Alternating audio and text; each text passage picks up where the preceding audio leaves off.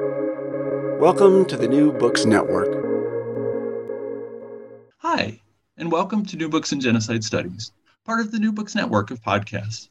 My name is Kelly McFall from Newman University, and I'm the host of the show. And today I'm thrilled to welcome Saskia Wieringa, Annie Pohlman, and Jess Melvin to the show. The three have edited a wonderful new collection of essays titled The International People's Tribunal for 1965 and the Indonesian Genocide. I've talked often in previous interviews with guests about how they address the intersection of scholarship and activism. It's an intersection that lies at the heart of many people's commitment to the study of mass atrocity violence. And this book stands somewhere right at the middle of that intersection. It's, on the one hand, an extensive survey of our understanding of the mass violence that occurred in Indonesia, starting in 1965. But it also represents the commitment of its authors, and there are 12 or 13 or 14 of them, the commitment to facilitate public acknowledgement and understanding of these killings and to reckon with the need for accountability. It's an excellent book, and I'm really thrilled to talk to the editors. So, Saskia, Annie, Jess, welcome to the show, and thanks for joining us on New Books in Genocide Studies. Thank you for having us. Yes. Very happy to be here. So we'll have a chance to talk in a little bit about how I characterized the book, and I'll be curious to see if you think I characterized it well. But to start, I always ask authors and editors to introduce themselves. And so I know Annie and Jess have been on the show, so we'll ask them in just a second to keep us up to date with what they've been up to. Saskia, you've not been on the show. Thank you for joining us. Maybe you can say a few words of introduction. Yes, well, thank you, Kelly, for hosting the show, of course. Sorry. And and inviting me to be part of it. I'm very happy to have edited this book together with Annie and Jess. We have been at the core of the research team of the IPT 65, the International People's Tribunal 65, dealing with the mass crimes against humanity. We organized in November 2015 this tribunal. And we in total had about 40 researchers working with us to prepare the indictment. And the three of us were, as I said, the core team of that endeavor. This was important because there have been some publications, but actually not that many if you compare it to the Holocaust, on these mass crimes against humanity in Indonesia. But very few legal text. There had been one report of the National Commission of Human Rights, but that could not be taken further because the public prosecutor in Indonesia did not want to continue the work of it. So our tribunal was very timely. It was the only one possible at this moment in time to at least bring some legal clarification to what happened in Indonesia. I myself am an anthropologist. I started out doing labor studies, women's labor studies, gender studies, and then moved on to women's movements. And in the beginning of the 80s, I was doing a PhD on the women's movement in Indonesia, and then came across survivors of these massacres, who asked me to write the history of the communist women's movement in Indonesia. I did. I wrote a book, Sexual Politics in Indonesia, about that, in which their story is included. And that was the first time that to the outside world, the history of that organization, which was the third largest in the world in the middle of the 60s, was told. This had great repercussions for me, right, I must say. I've never been able to kind of let go of these mass crimes against humanity in Indonesia anymore. I continue working on it, but I moved on from that to sexual politics as well, because sexual politics are at the heart of how the movement was destroyed. And so I've been working and publishing and writing books, including a novel. It's called Lubang Buaya, The Crocodile Hole. But still, there was hardly any attention, neither within the country nor internationally, And so that's why we set up this the foundation. I chair the foundation on the IPT. And general coordinator of ours is Nur Syahbani Katyasungkana, who is a major, well-known human and women's rights activist and lawyer in Indonesia. And we organized the tribunal. We then felt what next to do, because it was clear that the Indonesian government was not going to prosecute and was not going to follow up on the recommendations made by our highly competent panel of judges. And so we felt we must kind of really capture that process and the contributions of many of our researchers. And so that's why we edited this book. Mm-hmm. The importance of it is that these mass crimes, we call it a genocide, will not be forgotten. It must continue. And we are part of this whole journey towards the end of impunity. At some stage, impunity will end. At some stage, Indonesia will have to come to terms with this history. It may still take a long time, as has happened with the Armenian genocide. But I think our contribution is substantial in this process. Thank you. That's a wonderful introduction. We'll come back and tease out some of the nuances and details of that in a moment. Next on my screen, anyways, Jess. Jess, you've been on the show a couple years ago. Maybe you could reintroduce yourself and say a little bit about what you're doing now. Yep.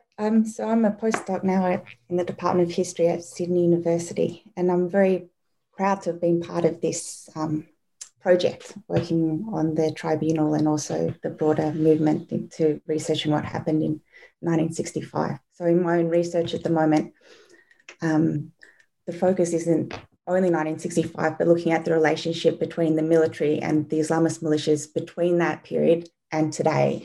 So sort of looking at how this past is influencing Indonesian politics today. And we'll talk about your essay, which comes at least in part from your earlier work in a few minutes in the interview. Annie, maybe you could say a little bit about yourself. Thank you, Kelly, and thanks for having us on again.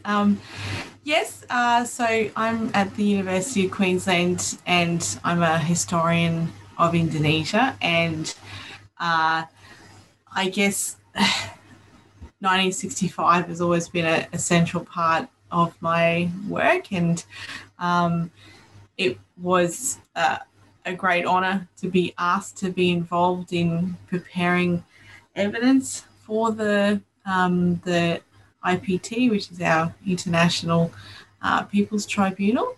And I mean, we worked over a couple of years, and then we kept working on like following up the recommendations and on this book, and the whole thing, like Saskia said, is trying to come to some kind of reckoning with this past and to push for a more open acknowledgement of what happened in 1965, and in particular the types of crimes that were committed which are not acknowledged, and let alone any chance of redress at this stage. But yeah.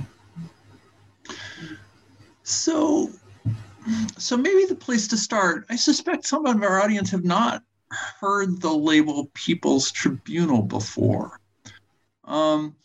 So maybe Annie, you can start, but the rest of you can jump in. What is the history of People's Tribunals? How does this work, and how have they been done before this?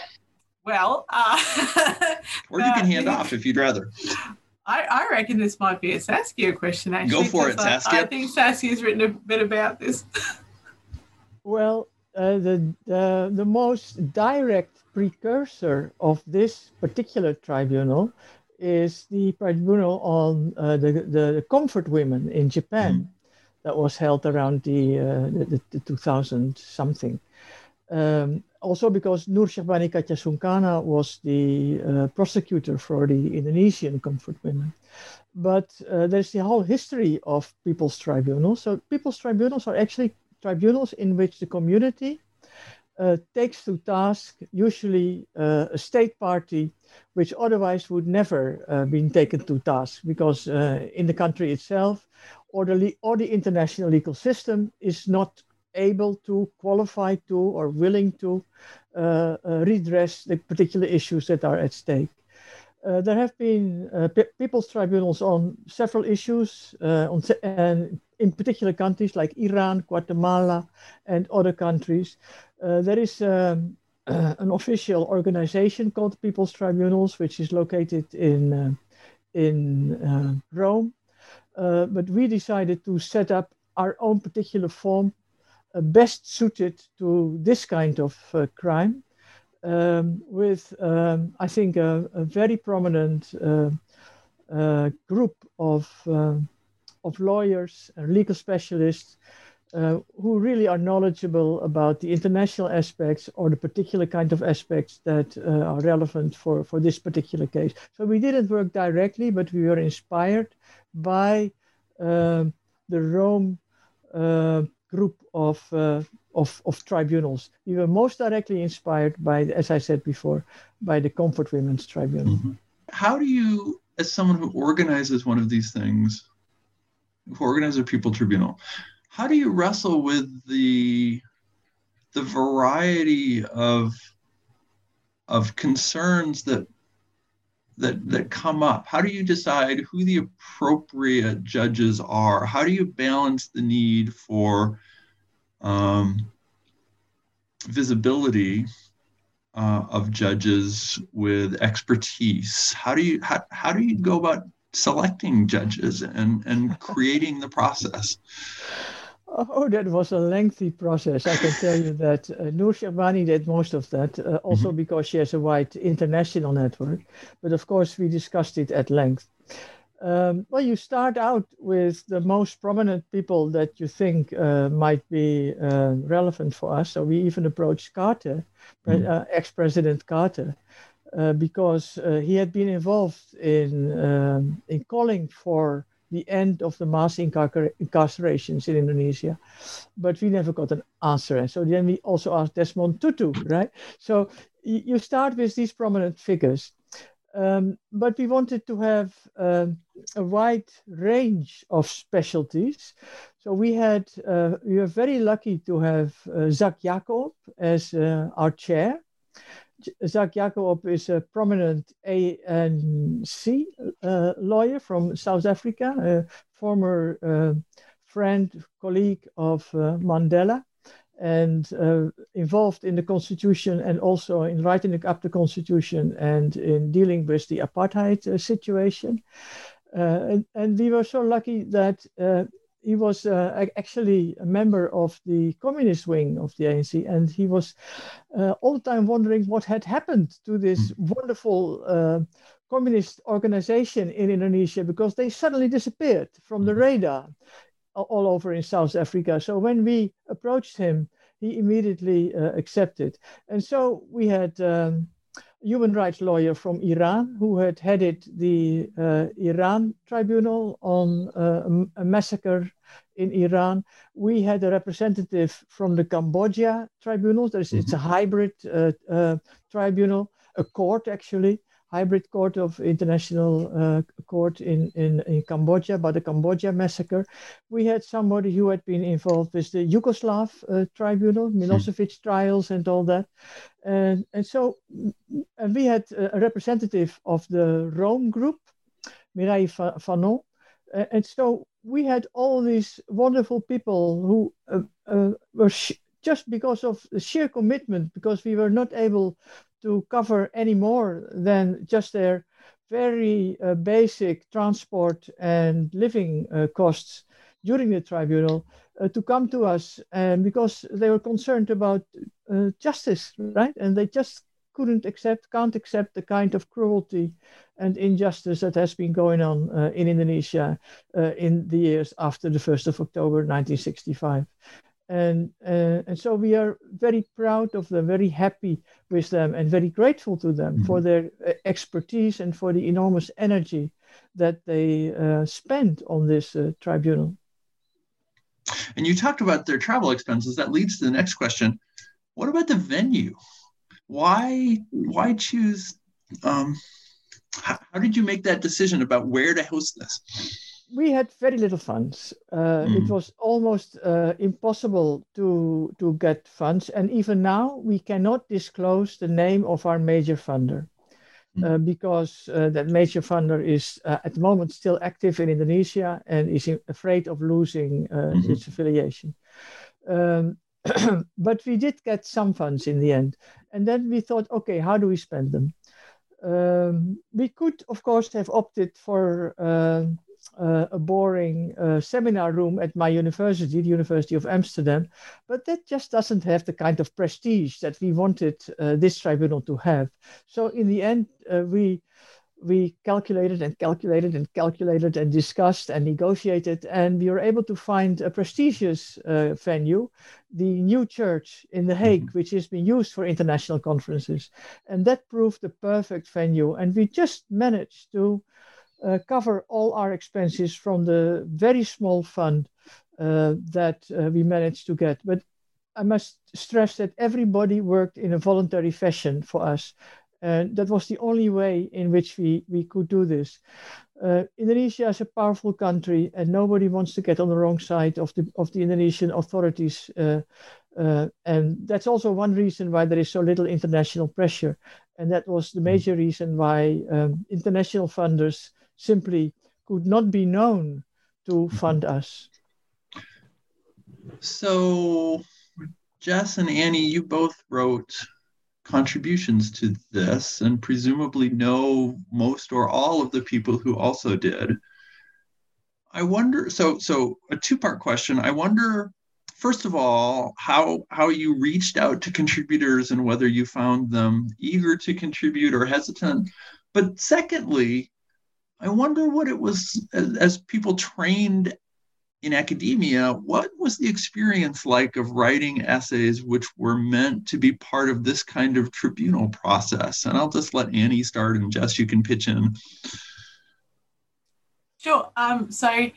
I, for the tribunal itself, I mainly contributed to what turned into a kind of evidence brief. So we had prosecutors who were from Indonesia who came to The Hague to do the actual tribunal.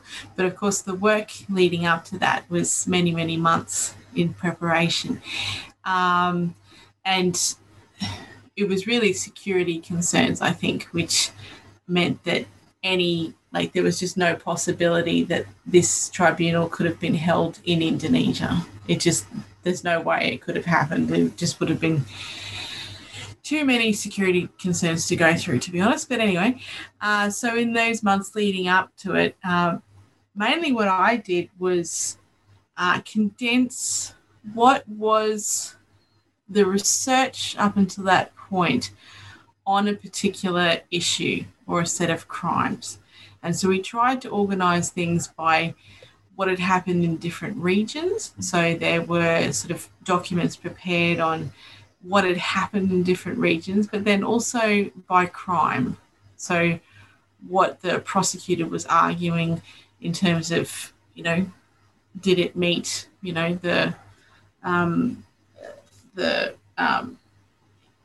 the various rules of crime that you have to prove in order for something to have been perpetrated. So I prepared evidence mainly for the sexual-based crimes. And so that turned into a very large document where I condensed a lot of what had been oral testimonies, mainly collected over the previous 15 years, since the end of the military regime, by researchers like myself and Saskia and a bunch of survivor organisations and human rights NGOs, and looked at all the different materials that they'd collected and then condensed them down and categorised them by types of crime. And so as an historian, that was a new way of writing and preparing materials, because I had to look at it and learn what were the the different elements of crimes for different types of sexual crimes. And so these were things from, rape and torture and various forms of other types of sexual and gender-based offences that we had to argue in this particular brief in terms of crimes against humanity. And there were lots of additional elements where I spent a lot of time translating materials into English and trying to categorise things and try and summarise what were the main trends within this data. But I think everyone really, a lot of the people who were working on this were historians and NGO people and so forth, and we were all really learning how to do it together because there was a few people involved who were lawyers, and we had some outside help from some really helpful people, like this one lady who'd been helping with the Cambodian trials. She lent us a hand with how to explain particular types of crimes and such. And so we did have help, but most of us were historians kind of learning as we went. Really? If that's fair. Jess, do you want to add into that or not? No, I think that's an excellent summary of what we did. I think at one point would be that the report and the book are quite separate and different in the way that they approach things. So the report is us having our best shot at putting forward the evidence of these crimes. And then the book is a reflection on that, but also more generally how 1965 is remembered in Indonesia at that time. So at the time of commemorating 50 years since the killing. So one of the chapters in the book is about how 1965 is spoken about by the younger generation of people who weren't alive in 1965, but who are using social media to talk about it, and how, I think it's interesting to look at the two things, the book and the report, together and how they complement each other. Yeah, I was going to ask that, and I was going to ask it later, but maybe I'll ask it now. So if the IPT was a broad public-facing work, do you think of this book as facing academics, or facing? Is this meant to reach academics, or meant to reach a more popular audience, or what were your hopes for the book? Well, we are happy to announce that it will be launched next week in Indonesian. The Indonesian version will be launched. So what we definitely want to achieve, or the audience we want to reach, is an educated public, broader than academics, in Indonesia itself. It must not be allowed to be forgotten in Indonesia itself.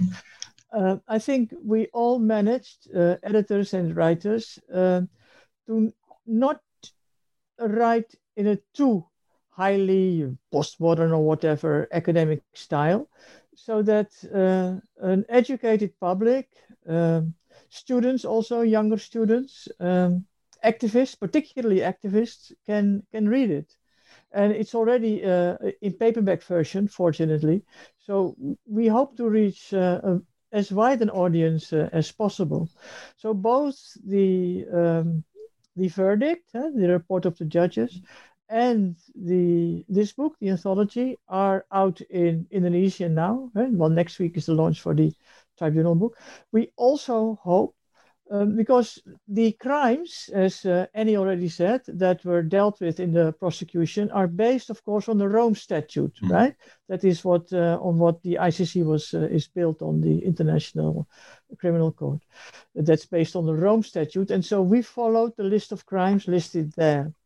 And what we are now doing is preparing a comic book on those 10 at this moment. We have listed 10 crimes in which it's very clearly spelled out what is the legal background of that particular crime and what is the relevance for Indonesia and what happened in Indonesia after 1965. So we do try to reach as many people, particularly within Indonesia. This comic book will be in Indonesian, in the Indonesian language, as we can. I'd like to ask each of you about your own contributions and then get back to the verdicts and the receptions of the tribunal.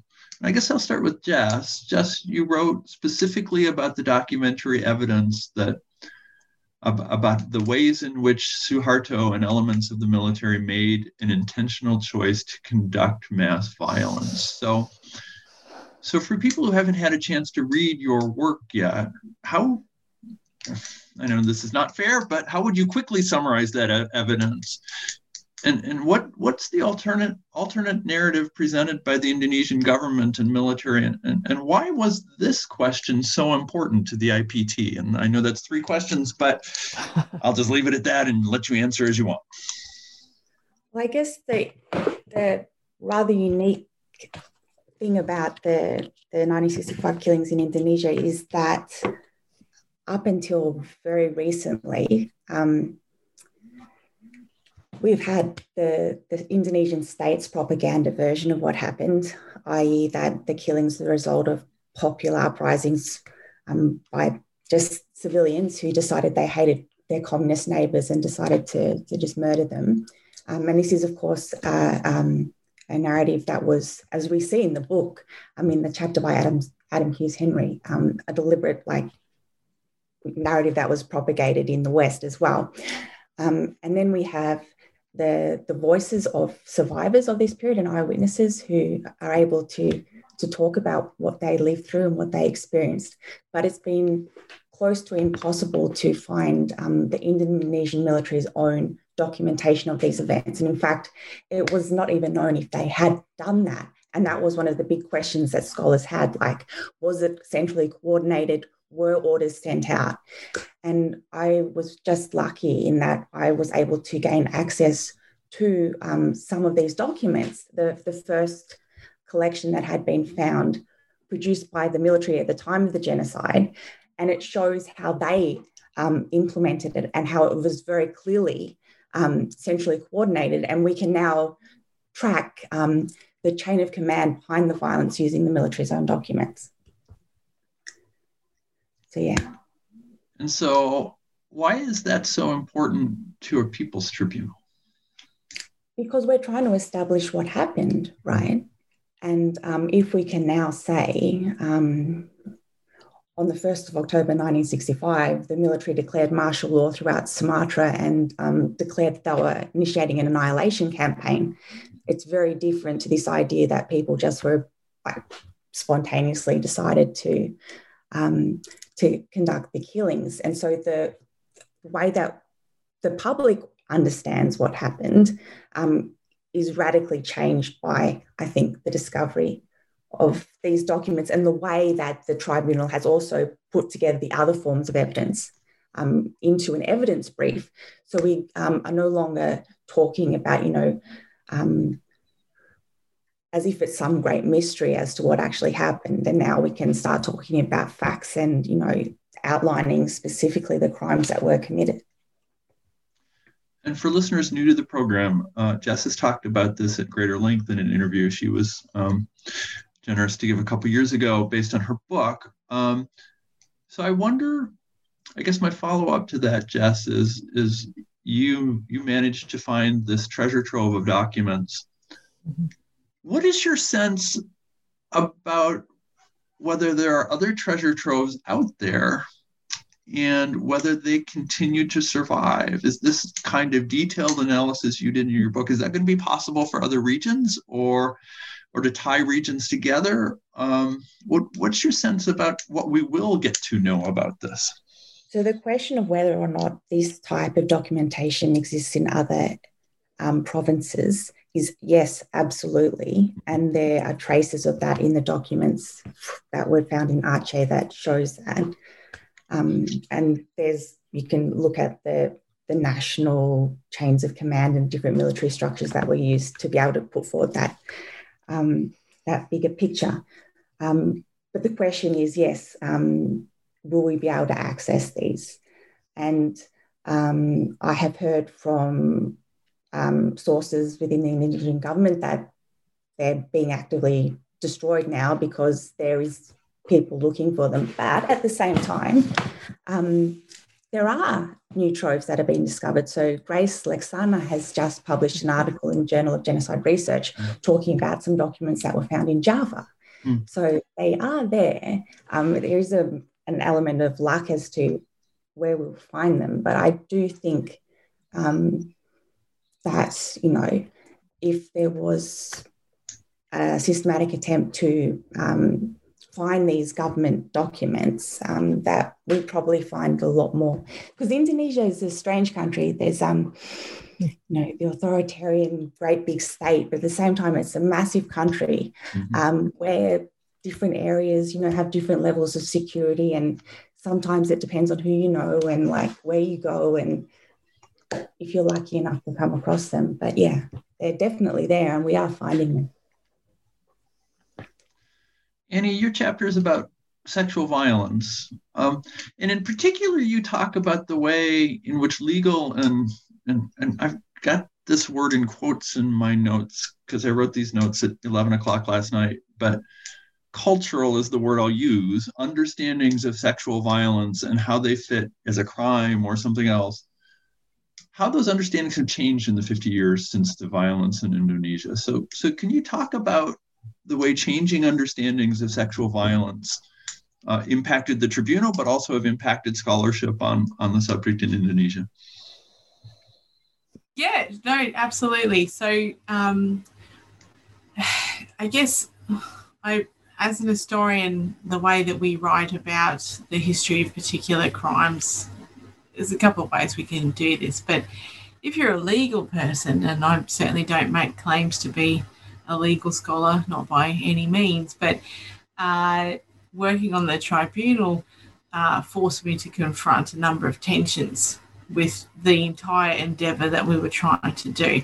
So we were trying to take the Indonesian state to hold some kind of, well, basically a purely symbolic gesture for justice for the Indonesian state, right? To be responsible for what they did. In 2015, 50 years exactly, we tried to time it 50 years after the beginning of these events, since they occurred. Now, these, like as Saskia mentioned, we use the Rome Statute as our guide, if you will, to look at these crimes and to make the prosecutions. But the Rome Statute didn't come into force until decades after these events occurred. And so, I mean, this is something that people in the Cambodian tribunal have had to wrestle with, because they've had to say, was it a crime at the time? And could you make a prosecution based on the laws as they were at the time of the offence, right?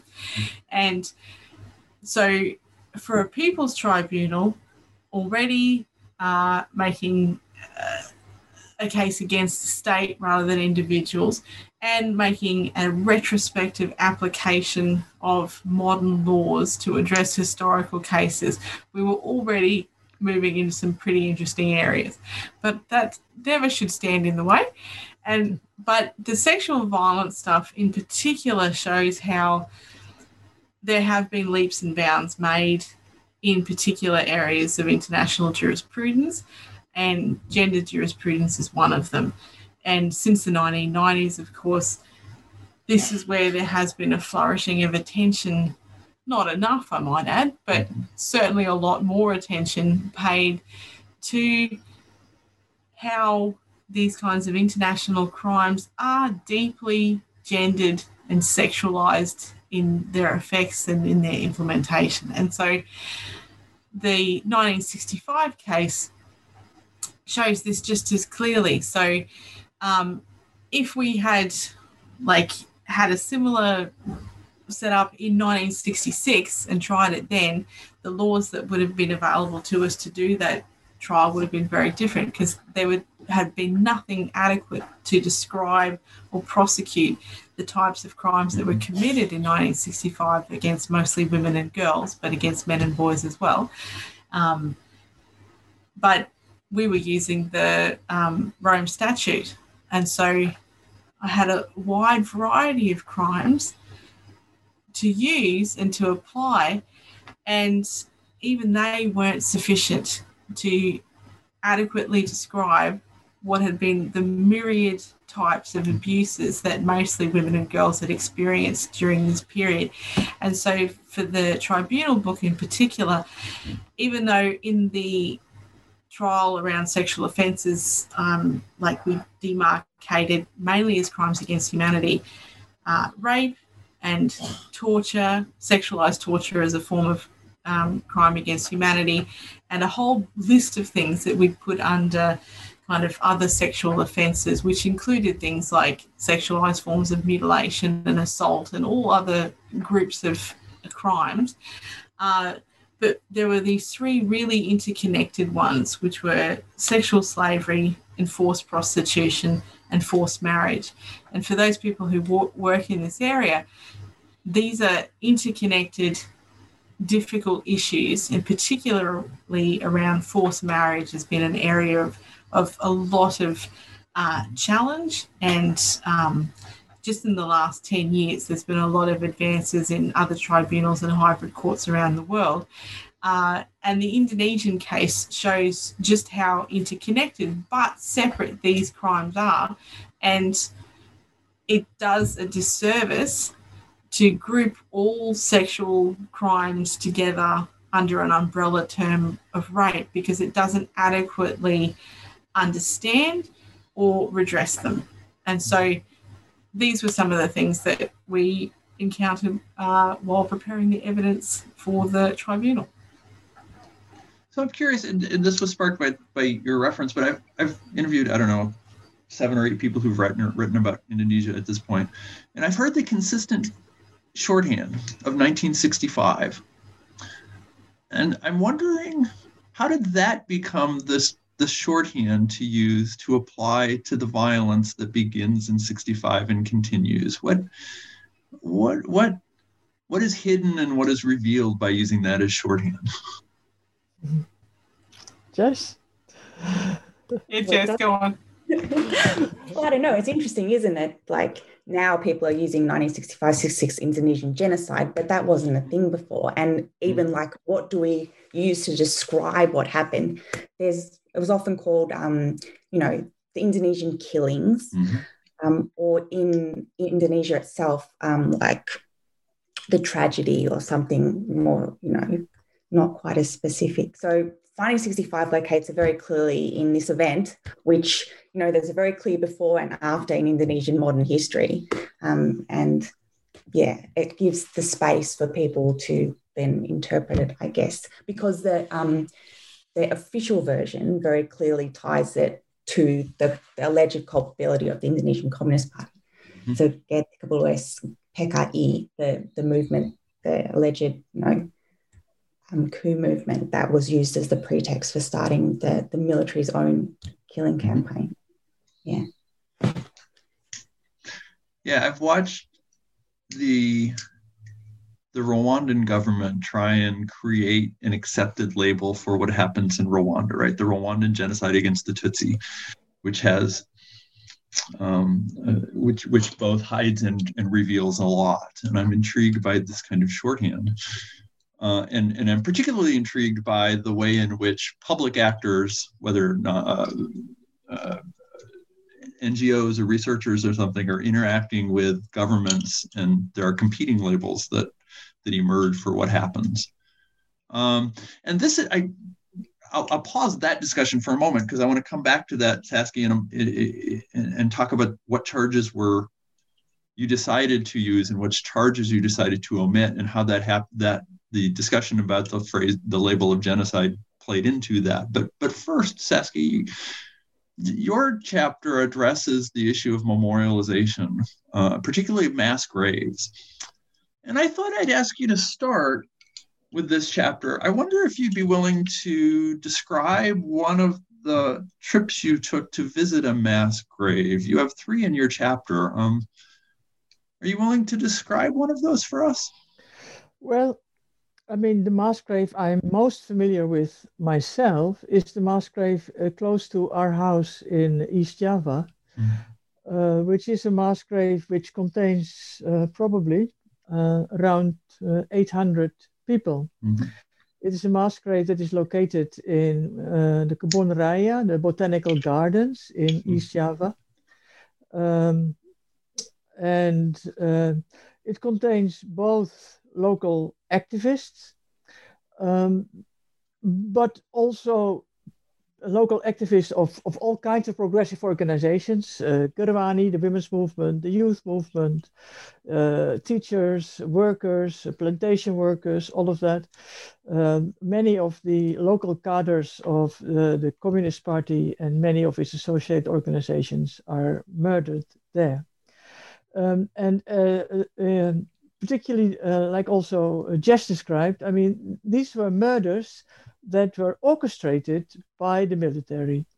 What we know at the moment from an eyewitness, a friend of ours, is that the military took these prisoners out of their many prisons in the surroundings, and then transported them to the botanical gardens, where they were actually murdered by local militias, murderous militias, with machetes and all that. And they were dumped in a hole that had already been dug to make into a fish pond. So the fish pond was never made. Instead, it was filled up with corpses. So I always think of that song by Billie Holiday, "Strange Fruit Hanging on a Poplar Tree." Mm. I always think a strange fish swimming in the fish pond, right? So that's my association, clearly. But it's not only cadres, right? I mean, there were also many people murdered there because of personal revenges. Like, I mean, there was a local football trainer who worked with progressive youth of all kinds, not particularly organized youth. And they again and again beat in football matches the local youth of Ansar, the Muslim organization, youth organization. And the Ansar leader was one of the major murderers, and he rounded up the whole football team ever playing against him, and murdered them and put them in the gardens, right? So there's also all these personal revenges going on, and I think that is symptomatic of what has been going on. The whole the general picture, of course, is the army rounding up and destroying the Communist Party. Partly because the Communist Party was the largest supporter of the very popular President Sukarno. But in the wake of that campaign, a lot of personal scores were also settled. And so you get this mixture. We are now engaged in a very low-key research on interviewing the surviving perpetrators. And how did they become involved in that, right? What motivated them to take part in a massacre like this? And those stories are gruesome, revealing, and they're hardly ever told. There are too few stories told. All through this research, I've also been reading so much about the Holocaust, right? The Holocaust is of course, the major genocide that we've had in the past century and a half. But it's amazing how much material there is. Stories of survivors, stories about, particularly sometimes of or by children of perpetrators. And so you get somehow a picture of what motivates people, of what happened. In Indonesia, to the contrary, this happened much more sudden. I mean, the Holocaust has had a long history, right? From the beginning of the 30s, before, so people saw it coming. At least the most astute ones saw it coming in a certain way, and many of them also fled, right? In Indonesia, it was so sudden. The Communist Party was very popular. I mean, there were a lot of tensions between the Communist Party and the army, and between the Communist Party and Muslim groups and things and so on. but the Communist Party was very popular party. It was the most modern party. It contained the most culturally suave and educated leaders and peoples. They were teachers. They were leaders of the farmers' union. They were leaders of the trade unions. They were bringing Indonesia into the modern future, right? And that is, of course, also what their president was telling them. We need to have a modern Indonesia, a socialist Indonesia, a progressive Indonesia. And they were doing that. And they were highly kind of supported by that and praised for that. I mean, all of them, if they were leaders, had all kinds of announcements in their gardens, right? I'm a leader of this, I'm a leader of this branch, I'm a leader of that branch. They were proud of their achievements, and they could be proud of their achievements. So that is different from the Holocaust also, where the Jews were already very much persecuted even before the Holocaust itself started. But still, I mean, the comparison is very interesting. But for me, trying to bring to light the big picture and the trauma of what happened, and to understand also the Indonesian genocide, I don't think I will ever fully understand it. So I'm just working towards it and trying to. And I mean, I think this book helped us. The group of researchers that we collected, 40 of them, helped us enormously.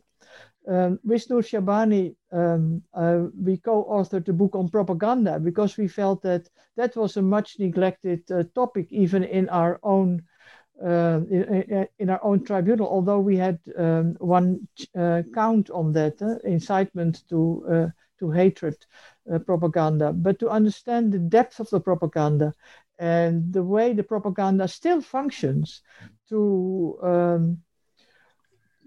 stigmatize the survivors, their families, and so on. Indonesia has succeeded. I think it's one of the, I can't mention any other example, to portray the victims as culprits. I mean, they had it coming. It was due to them. They murdered our generals. Jess already alluded to that. The army propaganda was that there were some generals murdered by the Communist Party and slaughtered and mutilated. That was what Annie and I also worked on, the sexual aspects of that, which is a total lie. It's a nonsense. Communist Party was, some leaders were involved, but they never had any kind of intention of murdering generals in general. It was not in their interest to murder the generals even, right? But still that is being felt, even people who you otherwise would respect highly, right? I mean, I can quote some people who I highly respect as women's scholars, feminist studies scholars, who somehow all of a sudden say, oh, but the army had the right to do what they did. They had the right to kill. I say, what? There is no right to kill for an army, right? Unarmed citizens. This is extrajudicial killings. This is a genocide. And so that is also why it's so important to bring the legal aspects to light, as we did in the tribunal and in our anthology also. Because it's still a whole way of trying to cover up what has happened. I mean, these communists were bad people anyway. I mean, it's good we got rid of them and they should never come back, you know. That is still a very general feeling. And instead of coming to terms with the horrible crimes that have been going on, the general public looks away from it. And if this continues, of course, they will never come, for instance, ad hoc court, which we still hope will at least address some of the issues, or some other way of retribution or compensation or end to impunity. And don't forget, I mean, this kind of impunity for the 1965 and past October 65 mass killings leads to the kind of impunity with which the army at this moment kills innocent citizens in Papua, right? The army is used to the impunity it has enjoyed for so long. It knows it will never be tried and come to account for its crimes. So it continues killing. And therefore also there's a recent case in which some members of an Islamist militia were killed, just like that. They were just killed. I mean, in a kind of roundup or whatever. I mean, and human rights activists very rightly say, yes, they were a nuisance. These kinds of activists, these militia members, but you cannot just go and kill them. We want a state which is governed by the rule of law. And that is what we also argue for. There has been a state in which people are being brought to court if they commit a crime. And that is still not accepted human common opinion, and definitely not by the army and by those in power. And so therefore, our book not only has relevance to past crimes, but also to the present. Mm-hmm. And I think that's also one of the issues that we address in our anthology. Yeah, I was going to ask, so that's a nice lead in to that next question, which is, how did you attempt to, I don't know, publicize is maybe not exactly the right word, but how did you attempt to make the IPT something that would get attention across the world? How were the findings publicized? How did you try and make Indonesians aware of this? What was the strategy to make this visible on a global scale? Well, we had a media team, and they put the sessions themselves were live streamed, and they're still available on YouTube, so that's there. We made several films. The media team also made several films, which are also available on YouTube. So we worked on social media, on Facebook. We still have some Facebook groups and WhatsApp groups and other kinds of groups. And so that's what we try to do. We also invited, of course, the press, the Indonesian press and the international press. As far as the international press is concerned, we were rather disappointed, actually. There was not that much attention, a little bit, but okay.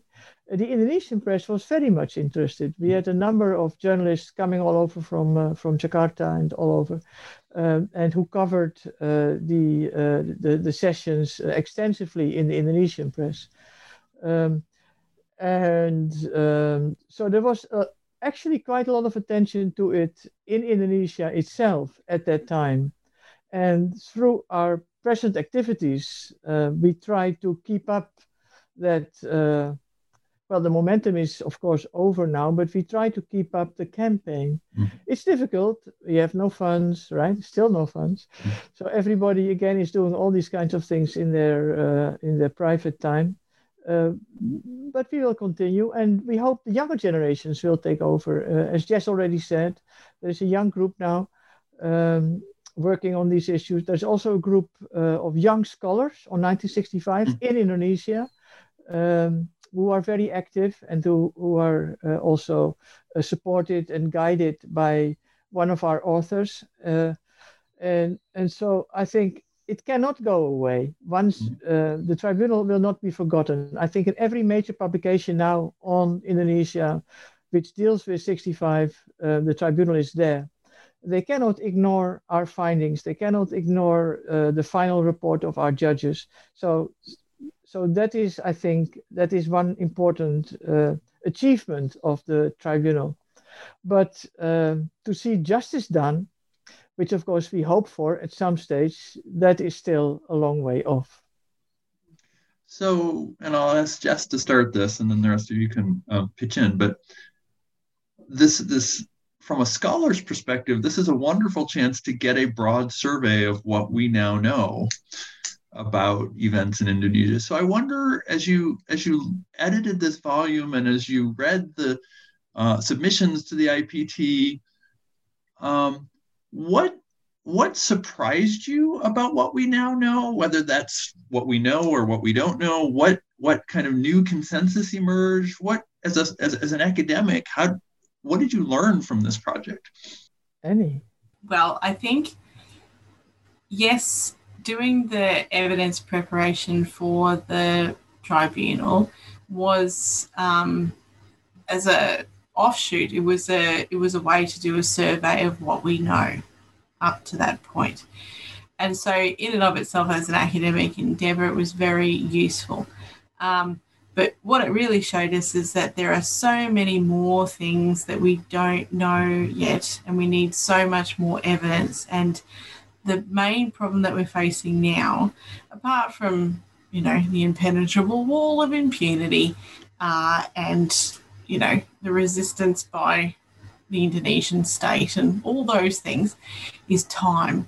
Because every one of the people who were eyewitnesses to actors in, victims, perpetrators, bystanders, and all the rest of it, they are rapidly passing away. And we really only have a few years left now to collect whatever personal recollections there are, and otherwise in another few years that task will be impossible. And I mean, already the narrative in Indonesia is that these killings, some killings happened, but they were justified and there weren't that many really, and there's this odd sort of oscillation between the glorification of the military's might and saving of the nation versus there's not really that many mass graves. I don't know what people are talking about. It's fine. And it's a narrative of these killings didn't really happen, right? And the denial narrative is very strong and, to be honest, only grows stronger as the years pass. And so with time running out to collect whatever testimonies we can now, in another 10 years, this work will be impossible, and it will be as if these killings never happened. And so we're right now fighting against time and COVID to collect as many testimonies, and a lot of it comes from survivors because they're the ones who are more willing to speak. Perpetrators have been overwhelmingly unwilling to speak, and most researchers, apart from a few key examples, have not been able to get good or useful data from perpetrators. So right now we're fighting against time. That's a pessimistic, I'm tempted to say grim response, but it's one that makes sense. And yet, on the one hand, as somebody who primarily deals with Rwanda and the Holocaust in my teaching, I've actually been surprised at the number of monographs that have emerged from non-Indonesian researchers over the past decade that address Indonesia. I've been impressed with that. And so I wonder, is that simply a moment, a coincidence that these have occurred, or does that represent some kind of progress? And what I don't know, of course, is what Indonesian researchers are doing, since I don't read the languages. How would you assess this kind of appearance of a number of monographs in the last few years?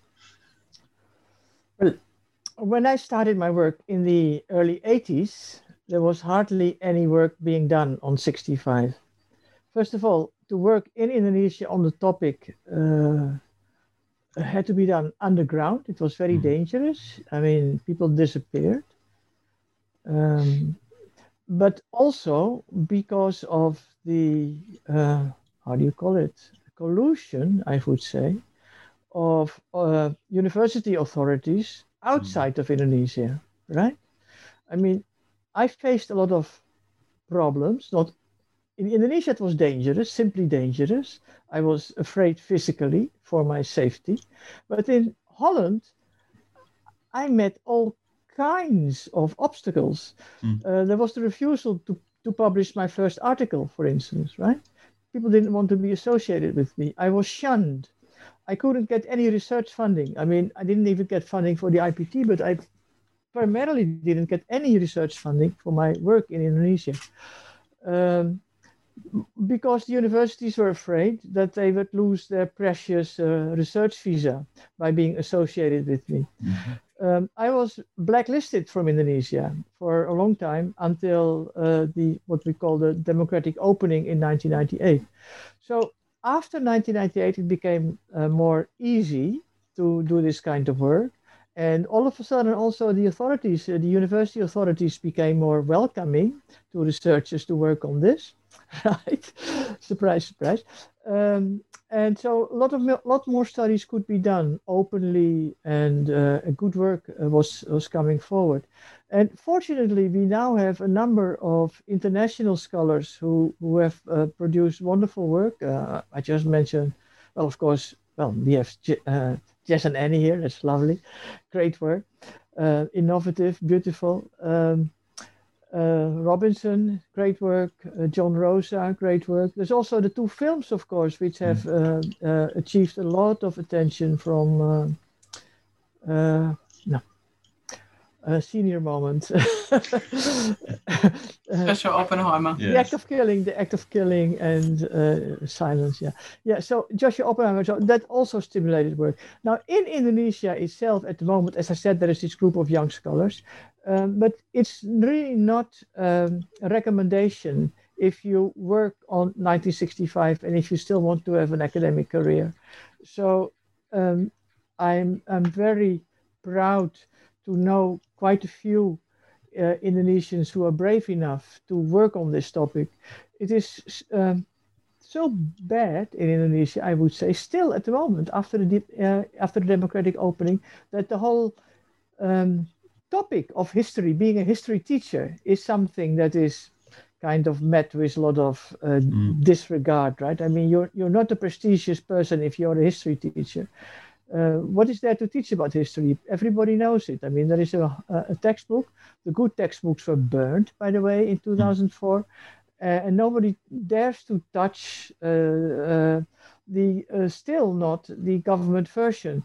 So to be history teacher is something of little prestige, and the history departments are understaffed, underfunded, and don't get any kind of high standing in university circles.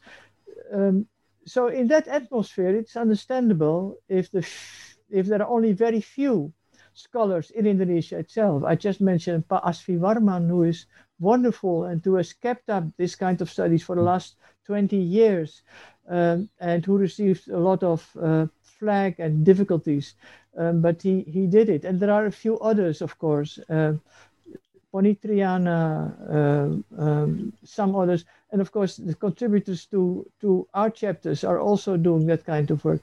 You still have to be a very courageous person and not out for personal gain or a high career if you want to work on this topic. And that, I think, is a great shame. Mm-hmm. Well, you've been very generous with your time. And for our listeners, we're doing this interview on Zoom, and because of the time difference, and I've in my little square on the Zoom window, my office has become brighter and brighter and brighter as the interview has gone on. I'm looking at Jess's room, and it has stayed dark and grim the entire time. So I want to say thank you to all of you for your time, especially at this inconvenient time. I have one more question to ask, and it's the one I use to end all my interviews, and that is to ask you to suggest a book or a movie or something that was meaningful to you as you've been doing this research, something that you think the audience would benefit from reading or watching. I have one more weekend left before my semester starts at Newman, and I have some faint hope in the back of my head that my syllabi will be written before the weekend starts. I know that's unrealistic, but I'll hope that anyway. What should I read or watch this weekend? And Saskia, I'll start with you and then I'll move on. Well, I think the two films by Joshua Oppenheimer, if you haven't yet watched them, The Act of Killing and The Look of Silence, they are really amazing. And they will introduce you into the topic in a marvelous way. I myself, when I for the first time watched The Act of Killing, actually, we started the tribunal after watching the premiere, the launch of The Act of Killing in Holland. Joshua Oppenheimer and some exiles and some human rights activists in Indonesia came to my house, and then we talked about what shall we do? how can we keep this alive? And then we decided, okay, we have a tribunal. But the act of killing is amazing. Please watch. Jess, what would your suggestion be? The book that I'm finding really fascinating at the moment is Michelle Caswell's book, Archiving the Unspeakable. And she's got a collection of photos from the Tuol Sleng prison and looking at the way that they're used as evidence in understanding what happened in the Cambodian case. I'd highly recommend that as an interesting read. Interesting. And Annie? I guess the book that I think before Joshua Oppenheimer's films, the book that people in the Anglosphere sort of knew was written by a woman called Karmel Budiardjo, who it's her own account. It's called Surviving Indonesia's Gulag, and she wrote it some years after she was freed and returned to the UK. She was a UK resident who married an Indonesian man, and they were both imprisoned, and he was in prison for much longer and she was in prison for a few years. And it's her account of her time in Indonesia and her time as a political prisoner in Indonesia before she managed to go back to the UK. And for people in the Anglosphere especially, I think that book was the first introduction to what had happened in Indonesia. And it's quite an old book now, but it's still available. And so Karmel Budiardjo's Surviving Indonesia's Gulag would be my recommendation.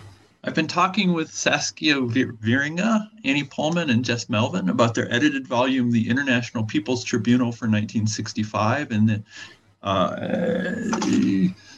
the title escapes me now. I wish I could say it was a senior moment, but I will prefer that it's not. And to the audience, it's a new year, and I got to spend Christmas break lining up new interviews for the show. So look forward in the coming months to interviews about environmental warfare and about mass violence in the Middle East, about Jews returning to Vienna in the aftermath of the Holocaust, about, I hope, if Saskia is still willing, about propaganda and the violence in Indonesia, and several others. So I look forward to those interviews and come back. And in the meantime, Saskia, Annie, and Jess, thank you so much for your time. I appreciate it. And I hope that as your research continues, you'll be willing to come back on the show and keep us up to date sometime in the future.